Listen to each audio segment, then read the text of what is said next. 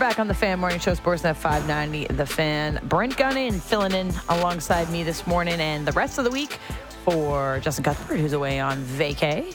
So far, so good, Gunner.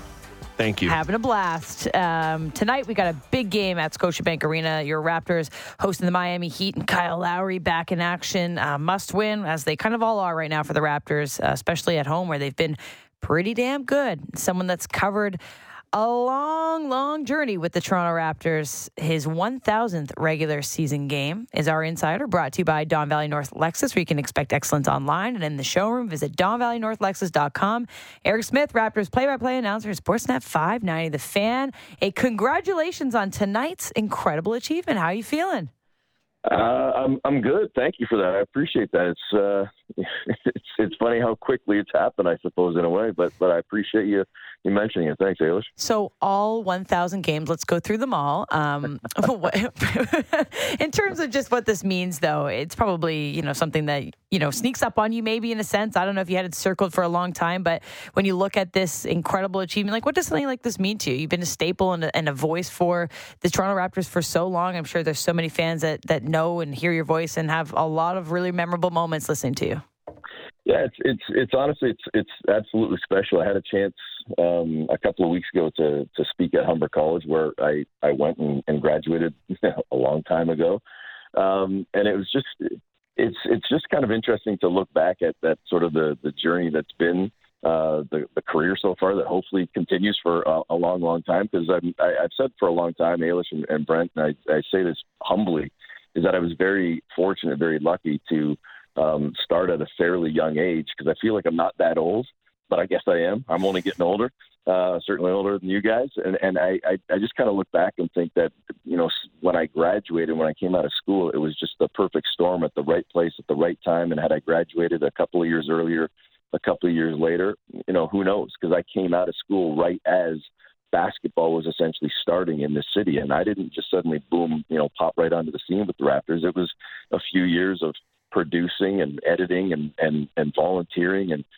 interning and whatever behind the scenes and just sort of working my way up. But because I came in at that time, I had a chance to grow with the sport, let alone with the team in the city. So I feel like I've kind of been there almost from the jump. And to see where the sport has come, like forget about me and forget about my career or anything, just to see where the sport has grown and where the team has grown, culminating in the championship a few years ago, let alone the growth of the game and the amount of Canadians in the game, and to know that I might have this tiny little, minuscule sliver of maybe helping promote it and grow it and cultivate it over, 25 plus years. That's, I think, where I take the pride in everything that maybe kind of has happened and where we stand today. Yeah, that's really well said. And from one Humber grad to another, congrats there. We can't all have gone to Dartmouth. Sorry, Ailish. Yes, from one Humber grad to another, very happy to have you on. And that's awesome to hear. Obviously, Dartmouth. Yeah, who cares? Seriously, Whatever. man, I couldn't get into Humber. No, definitely not. No chance. I got in, so pretty much anybody can. Eric, in terms of memories, obviously the title is going to stand out, but what else do you kind of look back on? Favorite memories? I don't know if it's a funny game, something even as silly as like that Mo Pete game many moons ago when the Wizards threw the ball up in the air and Mo Pete ended up cashing it, with seconds remaining when they should have had no business there. What kind of sticks out to you, your favorite memories from it? Obviously, the championship is always going to, be the most memorable, but what else jumps out to you? Beyond, there's three things that I'm going to mention right off the bat then, Brent. And first of all, the number one is working alongside Paul Jones the entire time, and just the path and the journey that we've had together, because he actually came and joined me a couple of years into my kind of start, in a sense, with the pre-half and post with Chuck Swirsky and Jack Armstrong. And when Chuck and Jack ultimately left after 7 years on the radio and went to television, that's when Paul Romana came in and joined Jonesy for a year on the broadcast. And when Paul left, that's when I came in and joined Jonesy. So we've been together, Paul and I, for over 20 years. And this is our 18th season together on the broadcast. So if you do the math and rewind to 18 years, the number one memory came in year one of Paul and I working together. And when I say number one, it was number one, of course, until the championship. And in our first season together, and you've got to, appreciate, for a kid that grew up as a fan of the LA Lakers, I know it's kind of cool and sexy to be a Laker fan over the last, 10, 15, 20 years because of Shaq or Kobe or LeBron, et cetera, and just even the Lake Show in general. But the Lakers are what brought me to the sport as a kid. Magic Johnson and the Showtime Lakers. As a kid that grew up with, I have as many American relatives as I do Canadian, and most of them in Michigan. So when I grew up, it was about Michigan and Michigan State and college basketball and college football. And then suddenly you got Magic Johnson coming out of Michigan State and goes to the LA Lakers. I grew up in that Showtime era, and that's what hooked me into the sport. I'm a weird Canadian that grew up with a passion for baseball and basketball, even more so than hockey. Didn't play hockey as a kid. I know it's a weird Canadian thing, especially when you look back to the 80s and think, maybe it's not as strange these days to not play hockey, but back then, trust me, it was a weird thing to grow up on baseball and basketball. So to have my teeth and my fangs hooked into the Lakers at a young age, and that's what drew me to the sport, there I am in year one with Jonesy, and I'm sitting courtside about 10 feet from the Lakers bench, and Kobe Bryant's putting up 81 points against Toronto. Damn. That's my first year on the air calling the games with Jonesy, and there we are sitting courtside. When Kobe's checking into the game and coming out of timeouts and whatnot, and he's putting the rosin in his hands before he goes back out on the floor, like you see the old things with LeBron and making the cloud of rosin. Well, there's Kobe, and he's literally like right in front of Jonesy and I. The rosin is like about a foot from my computer, and when he's clapping his hands together, the rosin is like sprinkling all over my computer and whatever. And Jonesy's making jokes about me trying to like shower in the pixie dust as a Laker fan watching this incredible performance, of Kobe Bryant. And then, strangely enough, and it's obviously extremely sad, the next memory that stands out, again, obviously outside of the championship, is many years later, and just prior to the kind of world, going sideways for 3 years with the pandemic.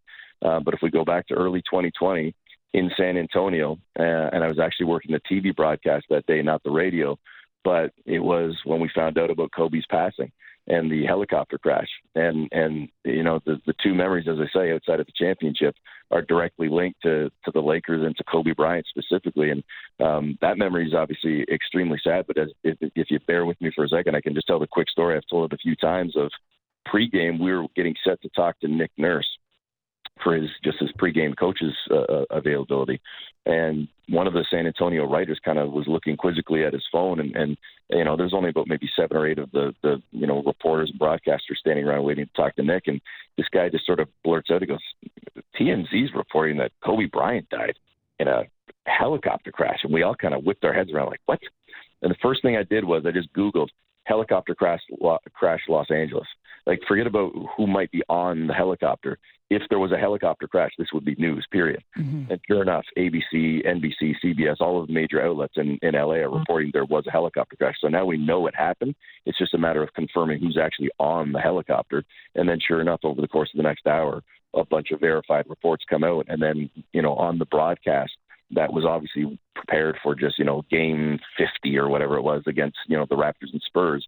That script and that pregame show was out the door, and that was a completely improv, ad-libbed, spur-of-the-moment, half-hour live show with myself and Jonesy and Devlin and Leo Routens and Sherman Hamilton, and just talking about Kobe Bryant and breaking the news to the audience. So, again, sorry for rambling on there, but to witness 81 courtside and then all those years later, those are the two that stand out. But you're never going to top the championship, and you're never going to top the parade either. And being on that bus and looking out at 2-3 million people, that was an experience that I'll take to my grave. That never will be topped.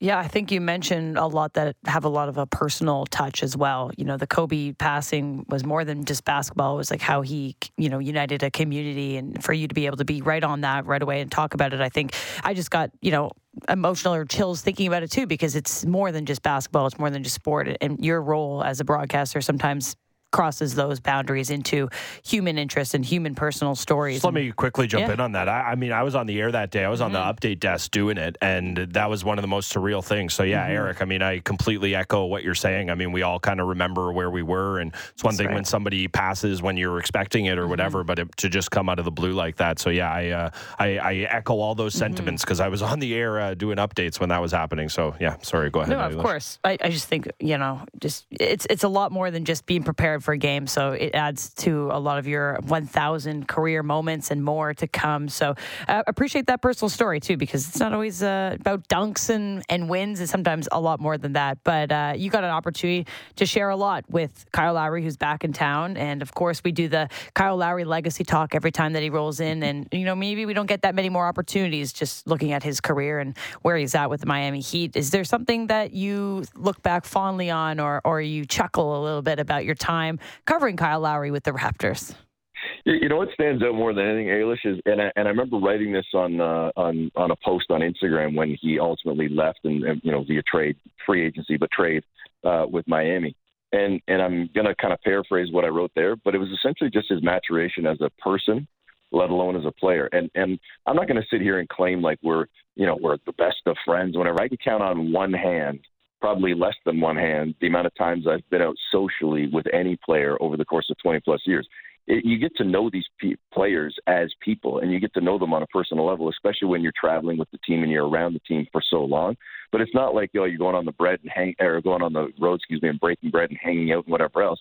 But again, there's a professional relationship, and in a professional relationship, what I saw with Kyle from day one to where he was and where he is now, again, as I say, it's the maturation of a person, let alone a player. He came to a team, this Raptors team, with the sort of chip on the shoulder and sort of a gruff, rough attitude, and it was still there when he left. But he was also, nearly a decade older. He came in as a single guy who's now married, who's now got 2 sons. He's a father. He's a husband. And that changed him as a person, let alone as a player. And then when we talk about his growth as a player, a guy that came in looking for a home and looking to establish his roots in a home after bouncing around a little bit in the first early couple of seasons of his career, and then putting those roots in Toronto and changing his body even. And the commitment that he made to his body in terms of his nutrition and his fitness and let alone the performance that he put out on the floor. Again, I keep saying the word maturation. He just matured as a man, let alone as a player. And that's what really stands out. And I think the way that the community even embraced him, I've forever held this belief. And I'm not saying I'm right. It's just my belief that as much as we all in Toronto and in the GTA love the superstar, there's something about Toronto as well. Like the rest of the country looks at Toronto and thinks like, oh, Toronto thinks they're the center of the universe and they're so snooty and whatever else. But we, at the end of the day, I believe, embrace the grizzled blue-collar guy as much as or even more than the superstar. And I think it spans all sports. Like you think of the top stars in the history of the Leafs. Well, there's just as much love for a Ty Domi or for a Wendell Clark, and the list goes on. As much as we want to talk about the Jose Batista bat flip or Josh Donaldson or anything else, we also love talking about John McDonald and the grind that he was, or going back to Garth Orge and Rance Mulliniks and guys like that back in the day, let alone Toronto with the Raptors. It's Vince, it's Kyle, it's obviously Kawhi for the one season, it's DeMar DeRozan. But you know what? People love Jerome Williams and Matt Bonner and just grinders and guys that had roles on this team. And I think that in a weird way, as much as he became an all-star, Kyle Lowry was very much sort of a blue-collar dude as well. And I think that's what initially brought people to him and brought people their growth with him as a player as well. Yeah, I mean, think about it. We think a lot about Kyle Lowry, but I don't know if I'm alone in this. I can't imagine I am. One of the first things, if I just close my eyes and think about him as a player, I picture him taking a charge. And that is just about the least sexy thing you can do in any sport, let alone the game of basketball. And I'm so happy you mentioned JYD there, because as soon as you started on that point, that's immediately where my mind went. That guy is still a bit of a cult figure here, and rightfully so. And you're 100% right on that in terms of people liking, yeah, of course, who doesn't love sexy superstars? Everybody loves it. But those kind of lunch pail guys, I mean, I think of like a Garbajosa or a Calderon and how beloved they were there. In terms of what this Raptors team is this year, it's been a really up and down kind of sputtery season for them. This is a big game today with playoff implications, or play-in implications, I guess is a better way to put it. How do you think they stack up against a Miami team, given the way both teams have been going lately?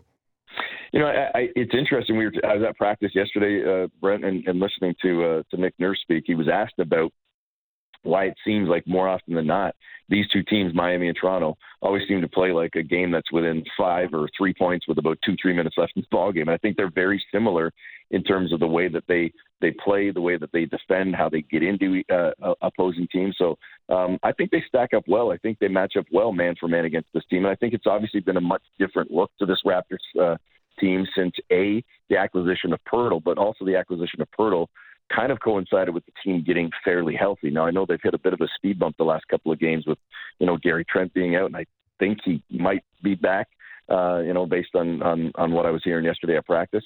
Again, that's not written in stone by any means. And obviously they already got Achua and Barnes back last game. But I think when you go through the roster and go man for man, pound for pound, I think Toronto stacks up well. And it's, to me, and, I might be guilty of wearing the rose-colored glasses a little bit here, but I think that if we're judging this team based on who they are and what they've been over the last 6 weeks or so, like I say, since the deadline, I think it's far different than what they were the previous few months. And they've continued to kind of, have that little issue with busting through the glass ceiling that is the 500 mark. They've been within a game a few times, more than a few times, and can't seem to punch through. And here they are presented with that opportunity again tonight. But I do believe that if you were to open up the playoffs right now in a 7-game series against Miami, I'm not saying Toronto's winning, but I'm not going to sit here flat out say that Miami's the guaranteed favorite either. I think Toronto can beat a lot of teams in the Eastern Conference, but they've got to get in first, and they've got to find, some way to find a little bit more consistency and a little bit more edge in only 7 games in less than 2 weeks if they hope to be standing there when the dust settles. How important are starts for this team, especially at home? They've been pretty good, right? And I know you've seen that up close and personal. But the starts of these games, because they haven't been really great in the fourth quarter, and we've seen the stat. I don't know if you saw it on the broadcast because you're talking, but we're watching, and we saw this stat where they have incredible. If they have an incredible start, they have this 28th ranked second quarter or the 28th ranked fourth quarter. Now, if they get out to a good start, is there just a level of confidence that this team builds, a cushion where they feel comfortable in playing in their own roles? And if they don't have that, how do they overcome being down in a game? Yeah, the stat I'd give to you, Ailish, I believe it is that the Raptors have won 9 of the last 10 at home. The one loss being that game against Indiana that started the homestand, and that obviously was a killer. And it's the only one in that 9 of 10 where they lost the first quarter. Right. So the first quarter is massive for this team. And I think what it plays into, and I'll kind of include everybody, and this is more of a generic statement, I guess, Ailish, not Raptor specific. I think in today's game, and Jonesy often talks about this, on our broadcast, in today's game with the amount of threes that are being taken by all teams, gone are the days where, and I'm guilty of this as much as anybody, where you're up 12, you're up 14, thinking, they're about to put this away, it's over. 12, 14, 16 points is not that much of a lead anymore. Like, as crazy as it might sound, like you might be up, 15 in the second quarter, think, Raptors got with this one in the bag, and then suddenly they're down 5 by the third quarter. And that's not just a Toronto issue. I think it's a league issue because of the 3 period. It's changed so much because the 3 ball's been in the game forever, but the amount of threes that are being taken and the amount of times that we'll see teams driving and have wide open layups or wide open jump shots from short range, like I'm talking 5 feet in, and a guy will spin around and kick it out for a 3. That didn't happen a decade ago, not to the extent that it does today, let alone 20 years ago. And I think that's a big reason why we're seeing leads evaporate as much as they are. I don't have a magical answer for you, though, as to why it seems to happen with more frequency with the Raptors in terms of any leads in general, and why there seems to be such a disparity in the quarters outside of there's been a major drop-off this year, for the most part, when the Raptors have gone to the second unit for extended periods. And I think that's why we've seen, and I know it's been a theme, and we've talked about it, Ailish, with Justin a couple of times that I've been on over the course of the season, the amount of minutes that the starters are playing. And I think it's a product of because they've had to. Now, again, I'll go back to the deadline. I think there's more balance to this team since the acquisition of Pirtle, and since there's been a change in some of the rotation and whatnot. I think the bench and the production has been better of late the last 4 to 6 weeks, but I think that's kind of one of the keys to why we're seeing that sort of wide range in the numbers and the production is because they have relied so heavily upon Siakam, Barnes, and obviously Fred VanVleet. Like that to me is the biggest issue right now when we think about the team and finding some consistency with the point guard position. I think, one of the guys that's been good of late is Jeff Doughton, but I think there's so much relied on how Fred can be a stabilizer beyond a scorer. And I think that maybe speaks to the number swings that we talk about. Yeah, I wonder if part of the reason is that, just in terms of we talk about it being a game of runs and threes are so much more prevalent in today's game. And, I'm not telling you anything you don't know, but I wonder if it's just the Raptors do have a bit of a lack of shooting and they don't see the runs happen. They're able to get out to a good start, but when other teams are pulling back from these leads, you see it a lot of times. It's from hot shooting. And not that the Raptors are incapable of making shots, but it's been something we've talked about with this team in terms of outside shooting and maybe need for a little more growth there. You mentioned Doughton there. Obviously, Koloko is a guy who's had a really important season for them. For a long time, it felt like the Raptors' secret sauce wasn't the Kawhi trade. Obviously, that was really important, but it was getting all of these other guys that could come in. Pascal Siakam was a guy who came through the G League, Fred VanVleet, and I'm not expecting either of those guys to turn into either of those guys, but how important is it for the Raptors to kind of continue with this development? It's been such an important part of their identity, and what do you think they have in Koloko and Doughton Jr.? As you just said, Brent, and I'll echo that. I don't know if I'm going to anticipate either one of them turning into, household names and all-stars, across the league. But I think, are they absolutely capable players and rotation players? Yes. And I give Koloko a ton of credit as a guy that, I even going back to training camp didn't necessarily anticipate Koloko being a part of the rotation coming out of camp, and suddenly was, let alone a starter for a good lengthy amount of time.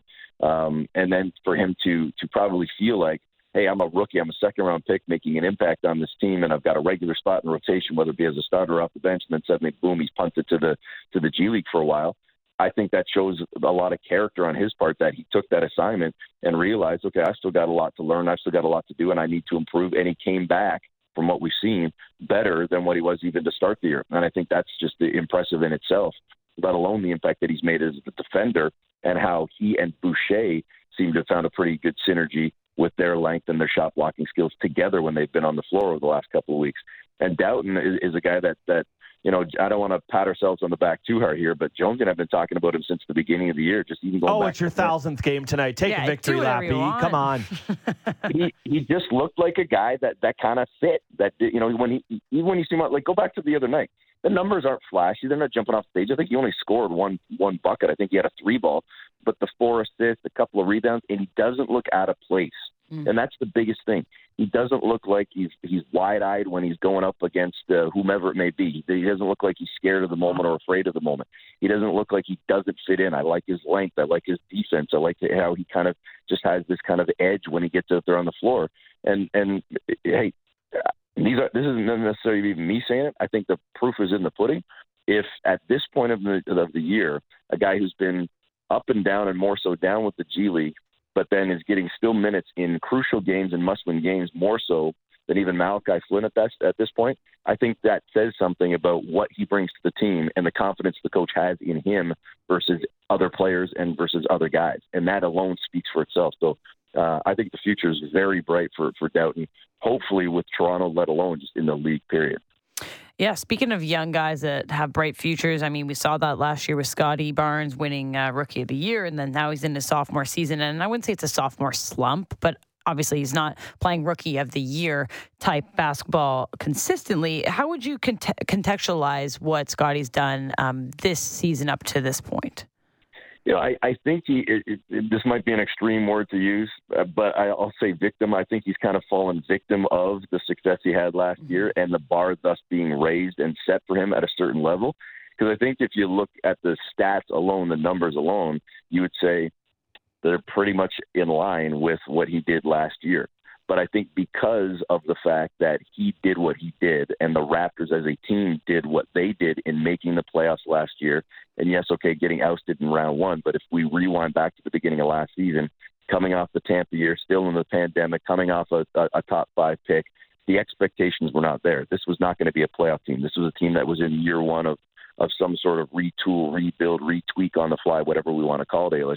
And yet they go out and they finish above 500 and they go on a run and they get into the playoffs and he wins Rookie of the Year. So now this season starts And we're thinking, oh, okay, well, now it's going to be at least the second round, and he's going to take this huge leap. And when it doesn't take that huge leap, and when the team certainly doesn't, I think we start thinking, well, hold on, is he struggling, and what's wrong, and why doesn't he have the impact? I think it might be a product of the fact that, again, bar being set, him still settling in a young career. He kind of had a little bit of, an issue coming out in and out of the lineup a couple of times this year with various bumps and bruises and some injuries. But I also think that the team itself, even though the record wasn't necessarily there, I think the team itself was sort of built differently this year in terms of the way that they shared the ball, the way that they moved the ball, and it wasn't just about pushing Scotty Barnes necessarily into the spotlight as much. Remember, at the beginning of last year, you didn't have Pascal Siakam for a good long while coming off the shoulder surgery and whatnot, so that even helped Barnes sort of thrust into a bit more of a role and a bit more of a score as well. So when you had more balance this year with Scotty, but also with Pascal and with Fred and with Gary Trent being in the starting lineup at the time, a lot of guys to score. So I did think it was tougher for Scotty to sort of stand out statistically, especially with the offensive numbers. And I think that he's still kind of trying to find his way, find his niche on this team alongside two, former All-Stars and current All-Star in Pascal and Fred, and just finding what he does. Because you both see it. He can turn that tap on at times, right? Especially it seems like it comes in the fourth quarter. You look down and go, Barnes has 4 points. He's got like 8 rebounds, but he's got 4 points, and then he finishes with 12, 14, 16. Mm-hmm. So he's capable of doing it. I think it's him, and let alone the team, still finding when those moments are and maybe balancing them more, and him having to at some point realize as well, hey, I can get mine too, and maybe play a little bit more unselfishly at times. Play a little more selfishly. So I think the long-term question with this team, obviously we had a lot of these talks at the deadline in terms of what should they have done with Fred VanVleet. But for me, it all boils down to, and okay, maybe it all boils down is too strong, but a big crux of the Raptors' future is going to be the fit between Pascal and Scotty. How do you think those two fit together in terms of long-term? They're both guys who have the ball in their hand a fair amount. They're of similar stature. I'm not going to say they have a similar game, but they can do similar things on the court. It's never a bad thing to have too much of a good thing, and both those guys are great players, but they don't necessarily complement each other when you think of great kind of 1-2 tandems. What do you think this team's ceiling is with those two guys in terms of how they fit together long term? I feel like I have to give a preface here because I don't want the hate tweets or emails or anything like that. No aggregation of this, okay? All right, this is. I'm just using a comparison. I'm not saying that these two are these guys or even will be these guys. But I feel like if Jaylen Brown and Jason Tatum can coexist in Boston, there's absolutely a way for Scotty Barnes and Pascal Siakam to coexist in Toronto. And to that point, again, I'm not saying that those two at this point in their career are going to turn into that. Brown and Tatum have been incredible for Boston. But I think there is absolutely a way, in spite of everything you said, Brent, for these two players who, yes, are similar to coexist. Because at least at this point in their careers, I would argue, with no disrespect intended to Pascal, I think Scotty's already a better defender than Pascal. Not to say Pascal's a complete stiff. And I would say Pascal's a better perimeter shooter and has more of an all-round game than Scotty. So as much as they are similar, there are still a lot of different things that each do that are perhaps better than the other. So I think there's a way to find a way to get them to be on a floor together, complement one another, and grow together as well. And I'll never think, and this isn't me just buying into the Raptors' whole 6-9 philosophy over the course of the season, or at least a good chunk of the season, but I'll never think that it's a bad thing to have versatile, athletic players that can guard multiple positions, that can play multiple positions, that can do different things on the floor. I don't think that's a bad thing. I think that's a pro and that's a plus, and it's a way to work it and kind of manipulate it and maneuver it over the coming years, assuming that they stay together. And I would say that 2 years into Scotty Barnes' career and 2 years into the partnership of those two players is not necessarily a time to say it's not working, because I don't know that we know yet that it isn't necessarily working. I think they absolutely can play together, and I hope that they stick together. Yeah, that's really well said, and I think it's something we're all curious to see how that develops. We're looking forward to the call tonight. Have a good one. Kyle Lowry back in town in game 1,000 of the regular season for you. E, thanks so much for taking the time. I appreciate it. Thanks. There he goes, Eric Smith, Raptors play-by-play announcer, Sportsnet 590 The Fan.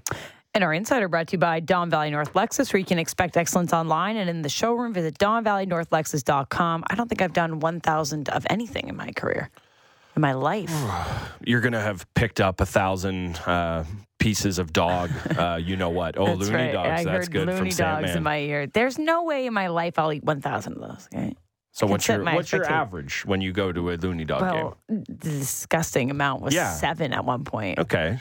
And I felt ill for weeks. Worth it, though. Hey, we have listeners who love us. Someone on the text line do the math. I refuse to, of how many times Ailish would have to eat 7 loony dogs to get up to 1,000 there. Oh, Ailish couldn't do the math. Isn't it just 1,000 divided by 7? Yeah, it is. I'm not going to do that. I got into this job because I was told there'd be no math, okay? 142. There we go. 0.857142857. Okay. So 143 we'll go with. Yeah, there you go. Not going to happen. No.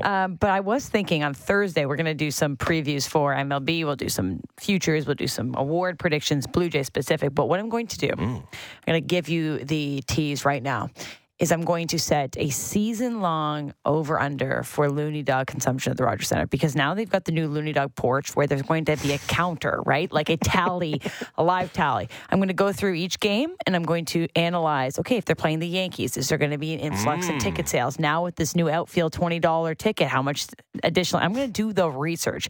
I'm going to Blake Murphy this thing. I'm going to get the numbers, going to get the Corsi, going to get a spreadsheet. I'm going to set a season-long over-under for Looney Dogs. Love it. I cannot wait for Thursday. Thursday's going to be a big one for us. We're excited to tee that all up. We do have the Wake and Rake on the other side of the break, but one more reminder. Pro Lane Plus and Real Sports have provided us with an awesome giveaway for today. A pair of tickets to see the Raptors take on the Heat tonight. We just teed it up with Eric Smith, his 1,000th career regular season game. That's also a big pull to come. You can listen with your earbuds while you watch at the arena. So tickets like you're an tonight, old school fan at the baseball. I see that sometimes. I do. Still. I love that move. It's awesome. So you get a pair of tickets to see Raptors in the Heat tonight, along with a $100 Real Sports gift card. To enter, text the code word PROLINE Plus to 59590 right now for your chance to win tickets to tonight's game. You must be 19 years of age to enter. Details at sportsnet.ca/590. ProLine Plus, $595.90. A pair of tickets to the Heat Raptors game tonight and a $100 Real Sports gift card. Let's keep giving away good things. Yes. Like good picks for the Wake and Rake. Last night was not a good one. We're reset. We got Gunner in here now. We get different vibes, different picks. We got Raps and Heat. Canada versus Honduras. That's at BMO Field tonight. And then Jays and Phillies last grapefruit game today before the real deal kicks off on Thursday. Lots to go through. We have your picks at $595.90 as well. We'll go through that. We'll set a 3-leg parlay and hopefully win you some money. Diving deep into Leafs, Raptors, Jays, and NFL. The JD Bunkis Podcast. Subscribe and download the show on Apple, Spotify, or wherever you get your podcasts. Wake up! Now it's time for Wake and Rake You could be raking in the dough with your kind of accuracy. Show me the money. with Ailish and Justin.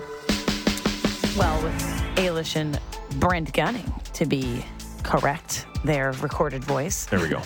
Gunner filling in today and the rest of the week for Cuthbert as we look ahead. So Cuthbert and I have been doing this FanX Cup.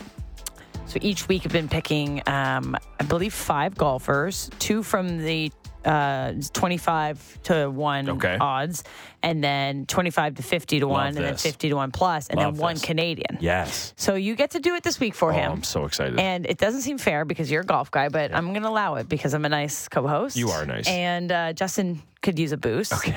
So, and there's only the outright winner that gets the payout. So I got Scotty Scheffler first week. There we go. Yeah.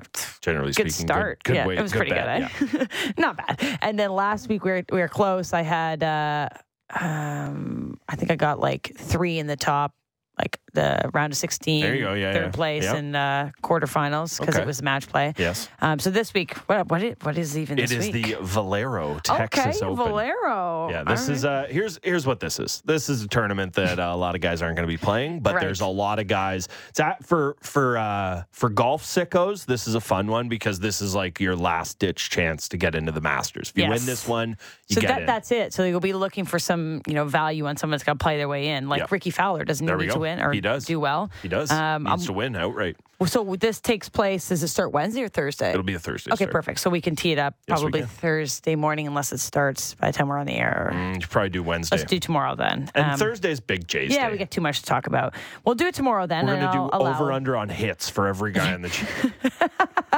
How many stolen bases? That'd be a fun one. We'll do some prop bets for the Blue Jays. I need the Vladdy stolen bases prop. I need that. Yes, I agree. We'll look through all that. But so we'll set it up tomorrow then.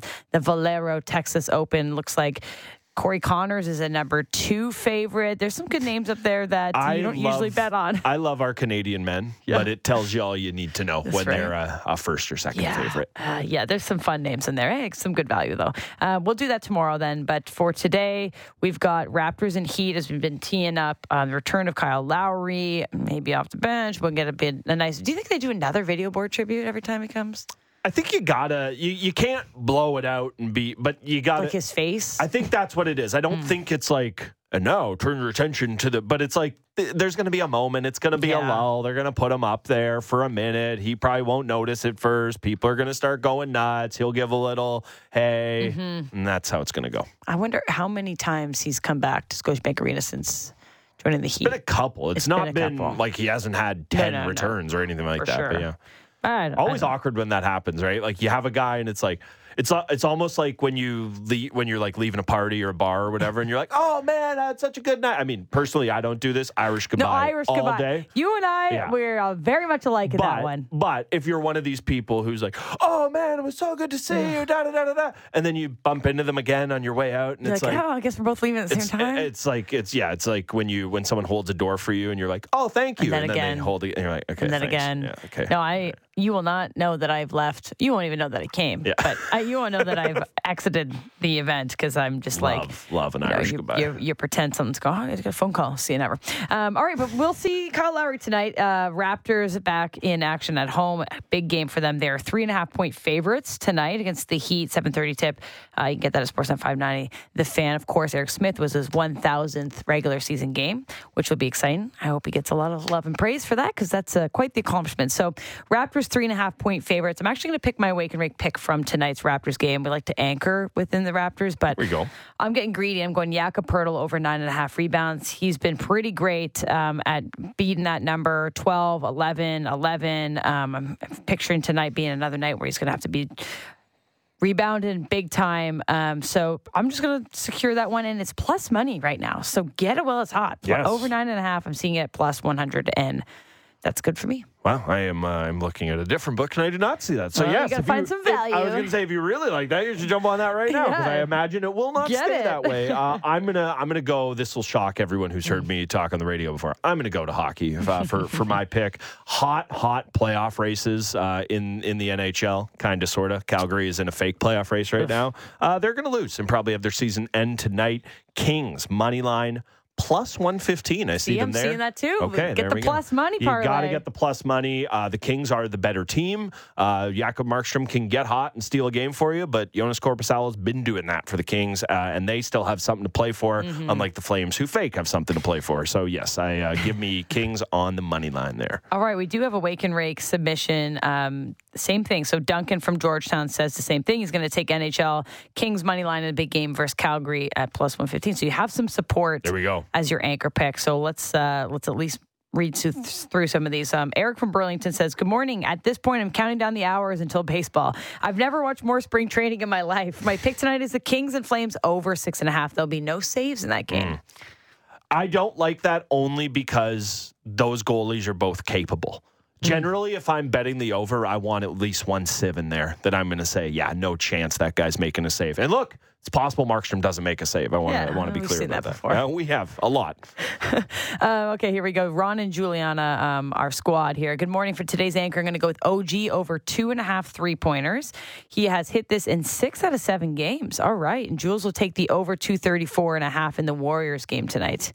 She's a big Warriors fan. I'm sure these are regulars. I have not known a joint text before. I very much like that. Oh, my God. This is our family. Ron, this is great. It's like a husband and wife family. No. He drives his daughter, Jules, to school every morning. This is wonderful. Bill Crothers Secondary School. Love that. Shout out to Unionville. Love that. They're always in the car right now, and they're always driving, and she always picks something from the Warriors game. Awesome. Yeah. I love that. They're our community. I'm glad you get to be a part of it this week.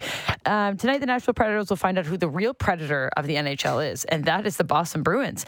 I'll take a bear over a cat on the money line every day. That's Steve from Sutton. Have a great baby Friday.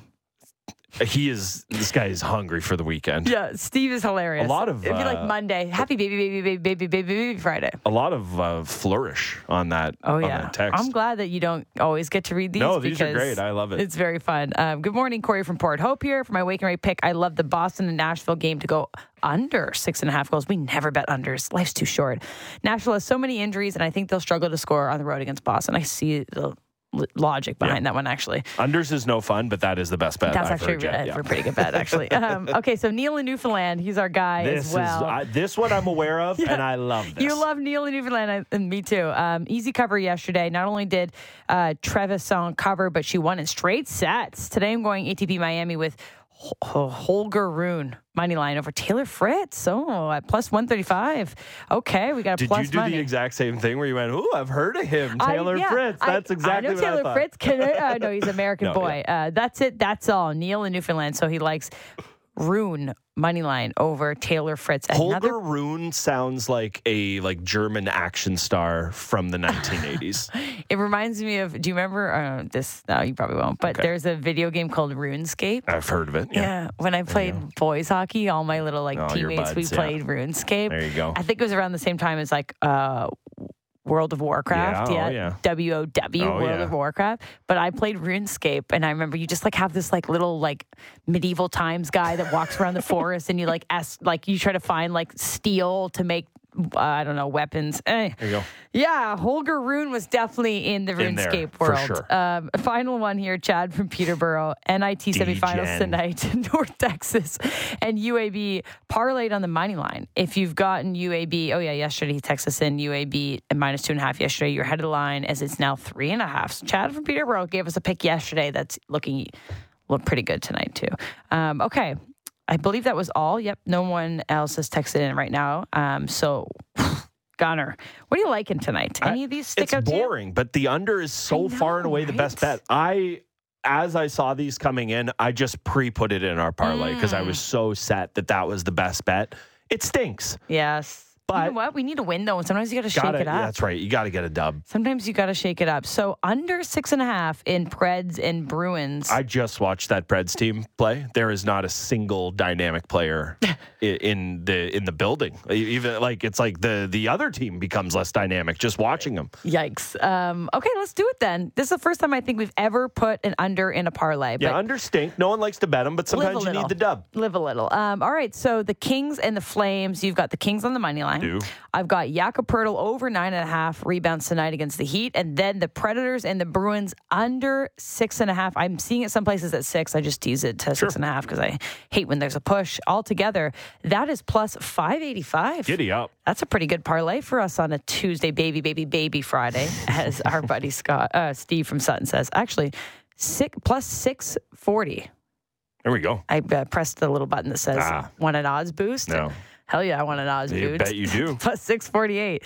We're killing it. All right, so we've got the Jays and Phillies in their last Grapefruit League game as well. So we thought we'd just take a quick look around some of the MLB previews. So we're going to do the NL this time. Tomorrow we'll do the AL, and we'll do some more Jays-specific ones. But the odds are out for just the winners of each division. We'll go through those. Mets favorites in the NL East, plus 125, followed by Atlanta right behind them at plus 135.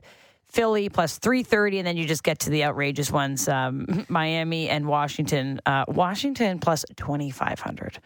Wild. That's just rough. If you're a fan of that team and you're looking at that and you're just like, do you sprinkle? No chance. Do you find a hobby this summer instead of watching that truly dreadful baseball team? But Mets and Braves being kind of the top two there. Yep. You had a good point. We talked about this off air, but how you bet futures for elite. Look, when you look at these numbers, it's the Mets. Yeah, they're slight favorites. They've got a bunch of current injuries with their closer right now. So sad. Just get a little value. I could be talked into the Phillies if the Rhys Hoskins thing didn't happen. They also wouldn't be in the plus 330 neighborhood I'm seeing them at if that injury didn't happen. So that kind of takes them out of the running for me. I just go Braves there. I think it's a little value. They've proven they can win. It's a group that's been together. AA knows how to get it done at the deadline if need be. So yeah, I like the Braves there. The Mets, obviously, I think it's amazing for baseball that they look the way they do. They're spending the way they are. It's just awesome. Put the bag on the table, say, let's go. Cohen had the best quote in sports this year so far, saying when he asked about the Cohen tax being named after him, he said, it's better than having a bridge named after you, which is very true, I think, although I'm never going to know either of those things, so I'll have to take his word for it. But yeah, give me the Braves there. I would like to do the Phillies, but the Hoskins thing is just a killer. Okay, the NL Central. Cardinals are the minus 129 favorites to win that, followed by plus money on the Brewers, plus 170, and the Cubs, plus 620, and then Reds and Pirates just not even. Okay, so this is where the just take the second underdog doesn't make much sense to me. I do think the Cards are going to win. Yeah. But if I was looking for value, and this is what you have to do on futures. Yeah. What is the point of putting a future bet on 160 or even a 125? I do think, and this is a case of probably not, I don't know. A little sprinkle on the Cubs. I'm seeing them plus 700 here. Yeah, there you go. Now, Marcus Stroman's their ace. Okay, we've seen that movie before. But they have other quality pitching. They went out and got Dansby Swanson. Nico Horner's really coming into his own as their second baseman there. They didn't move Ian Happ. That was a guy that a lot of people around baseball liked. So I'm not saying the Cubs are going to win that division. I'm just saying in terms of value there, you get none with the Cards. The Brewers are frauds. We've seen Christian Yelich was good for a year in their playoff push and has never been good since. So yeah, if I'm going to sprinkle, it'd be the Cubs. But for me, that's like a stay away division.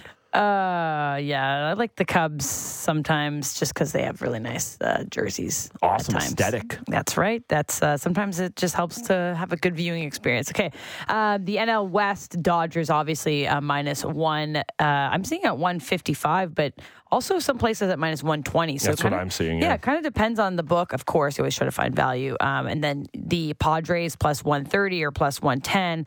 And then the Giants. So the Giants, they had a chance at doing something this offseason big. They got, but they're at plus 1,200. I'm seeing that at. Yep.